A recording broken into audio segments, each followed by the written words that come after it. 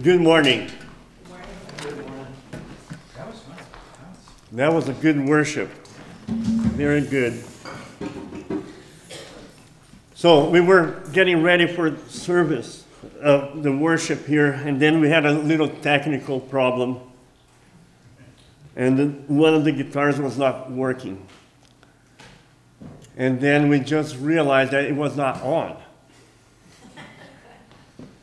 Our connection was good, Yes. but we didn't have the volume. But a lot of times, and then that was the word of knowledge that came, was like, a lot of times we complicate things. And we make everything harder than it actually is. Are you trying to say something to me?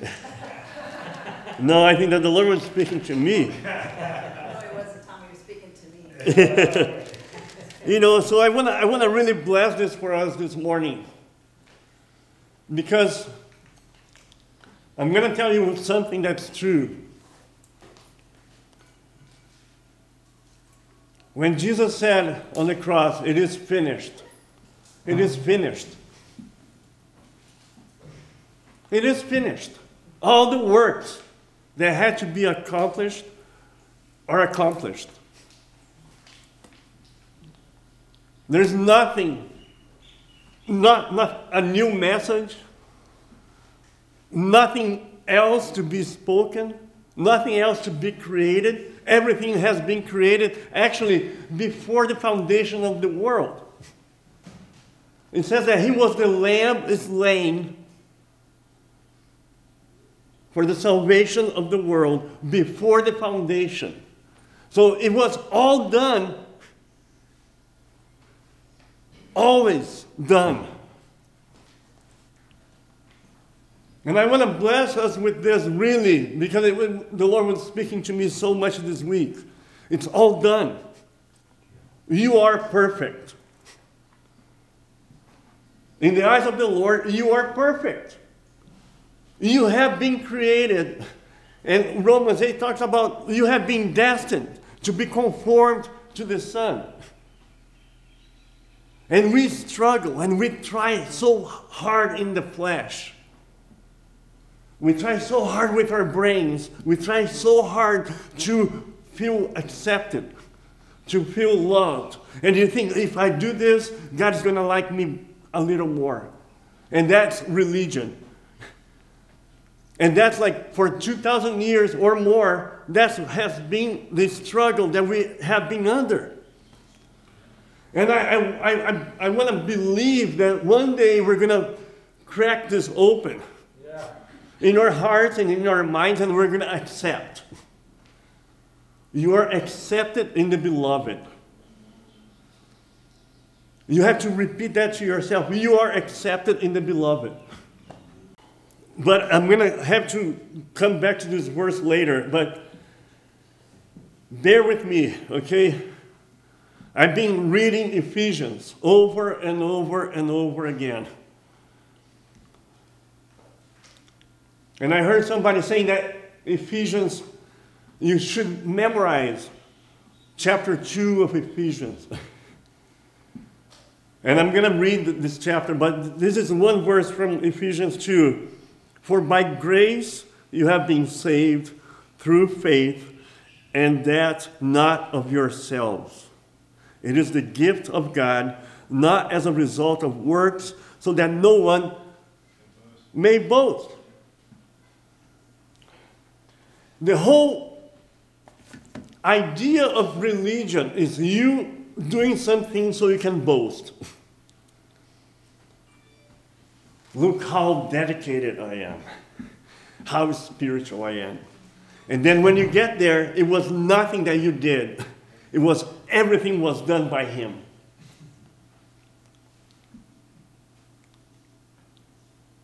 How many services you went through your life?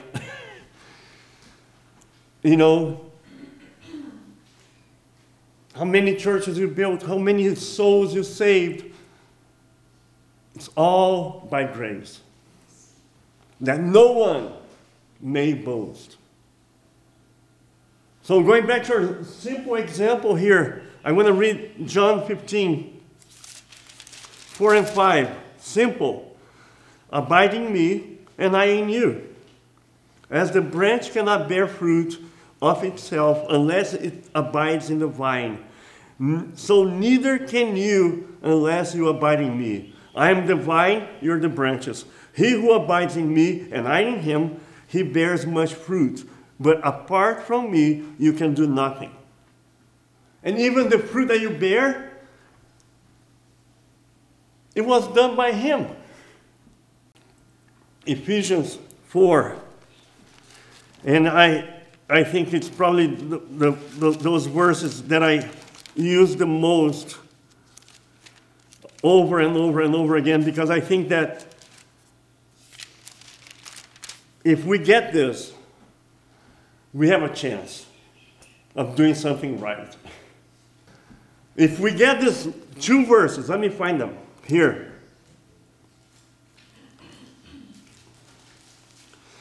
And he gave some as apostles, and you guys know this by heart, for the equipping of the saints, for the work of the service, to the building up of the body of Christ, until we all, and Paul is including himself here, even until we all attain something. Even Paul did not have it, but he was there to equip them, to prepare them. He was actually writing this letter to a church that they were already facing problems of the lack of equipping of the saints. What is the problem of the lack of equipping of the saints? Is you're vulnerable. You believe anything. You're naive. You're gullible, like a child. And you're tossed here and there by every wrong teaching, every wrong doctrine. And Paul was saying to the Ephesians, saying, there is already problems among you guys. Some are trying to get you to do something, and when you're not supposed to do anything. Some are forcing you to be circumcised. When you're a Gentile, you don't need circumcision. And then the equipping of the saints.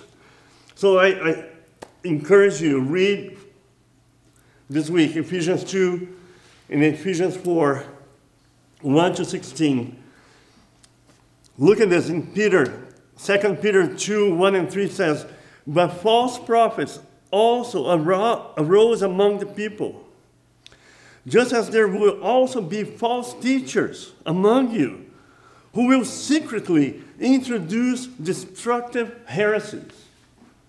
So the apostles, they were already writing to the churches, hey, beware that all these teachings are going to come. So that's why Paul was saying to the Ephesians, they were given for the equipping of the saints. What is the meaning of equipping?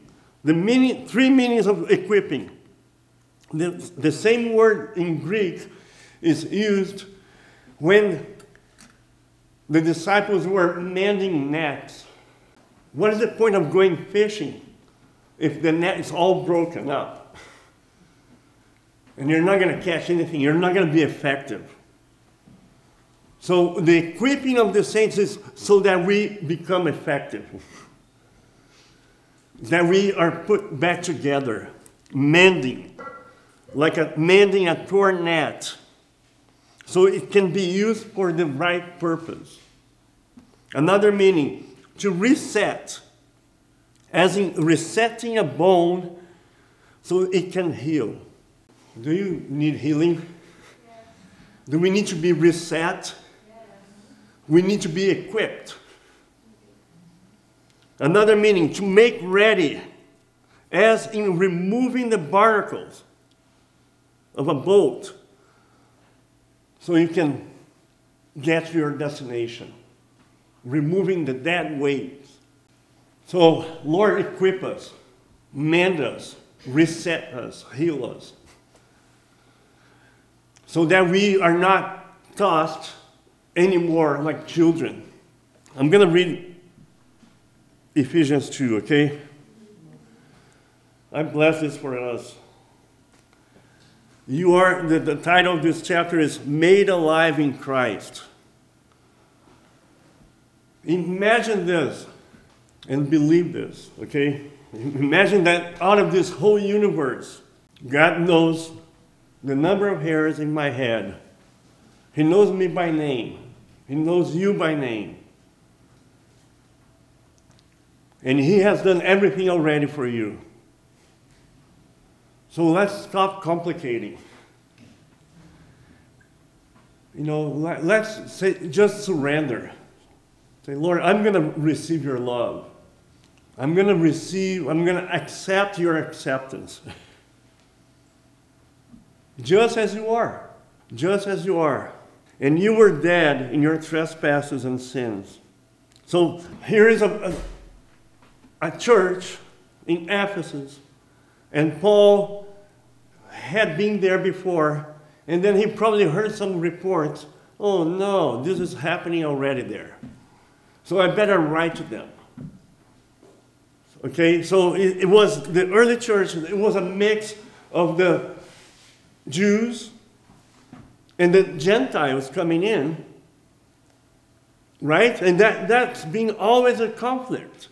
And that's why he was writing here. I'm writing to you to equip you so you don't believe all this nonsense.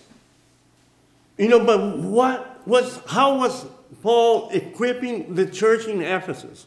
He made this very clear to them. Look at this. And you were dead in your trespasses and sins in which you formerly walked. You had nothing to do with God.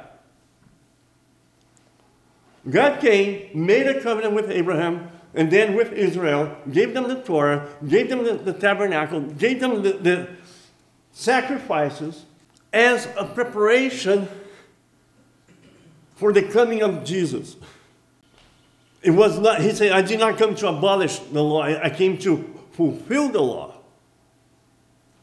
And then open the door for the Gentiles, for you and me, to come and have a relationship with God.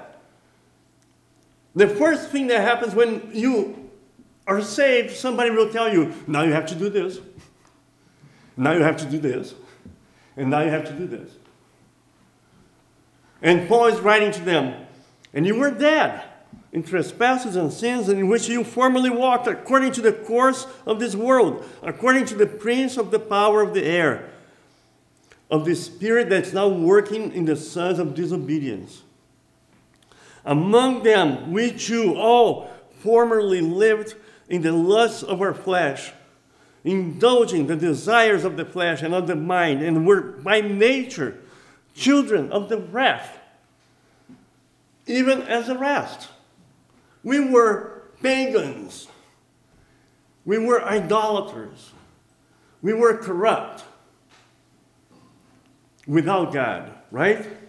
But God, being rich in mercy because of his great love with which he loved us, even when we were dead in our transgressions, made us alive together with Christ. By grace you have been saved. I read this book this week, and I'm not going to even tell the name of the book. It's a joke here. So the guy is saying, the author from Ireland, Torrance, somebody asked him, when did you become born again? And then he said, the minute that the Holy Spirit talked to Mary, and she was, the minute of conception, that's when I was born again. Different way of thinking, right? Because if it was already done from before the foundation of the world, everything that we did in our lives has a purpose and has a destiny, and God had a plan from the beginning.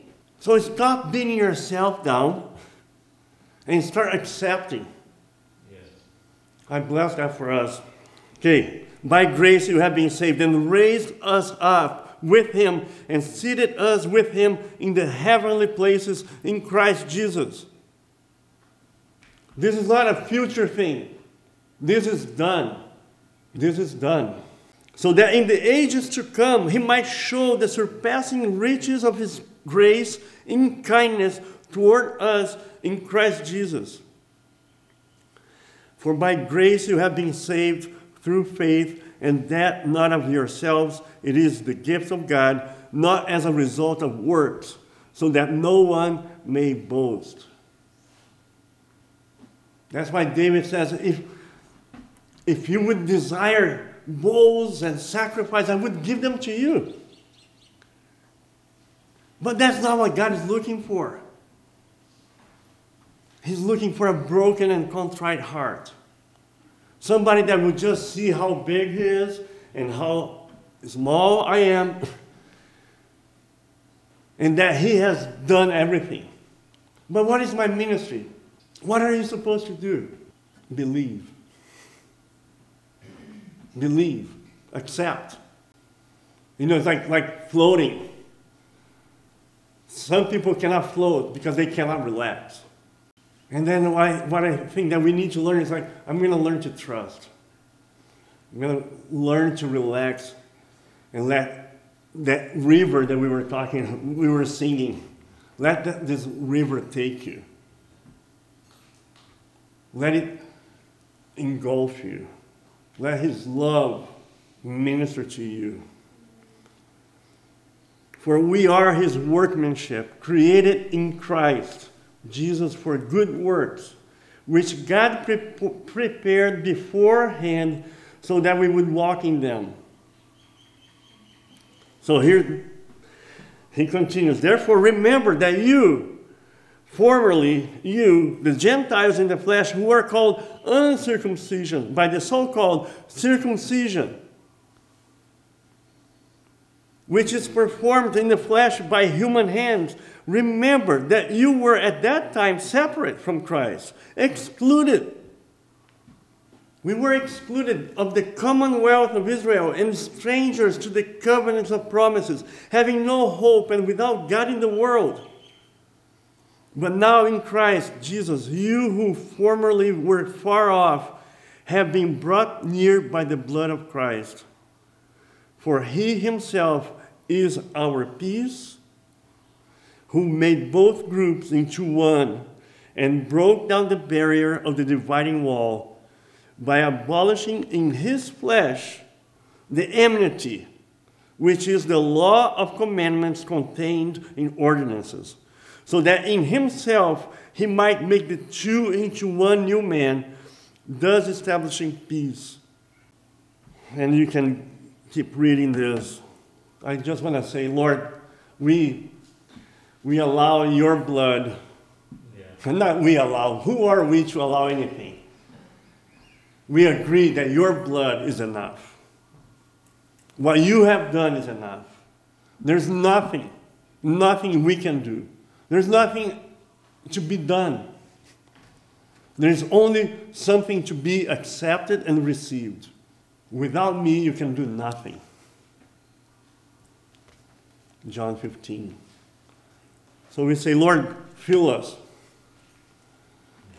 Give us your peace. And we know that the meaning of peace is make us whole again. Equip us, mend us, set the bones back in place. Set our mind back in place. Set our hearts correctly in a brokenness to receive you. Like this other author that I love his book. He said, and I said this already, he loves you just the way you are, not how you're going to be. As you should be. As you think you should be. Yes. And all of our best efforts, if we're really honest, is deep inside is you want to have something to boast. I did it. And when we get there, he said, I did everything. And even the works that before I prepared beforehand for you, I prepared them. Oh, I made that prayer and the Lord answered. Yeah, but who gave you that prayer in the first place? But I went and worshiped. I went to church and I worshiped. Who gave you even the desire to worship? Who opened the door for you to become son and daughter of God?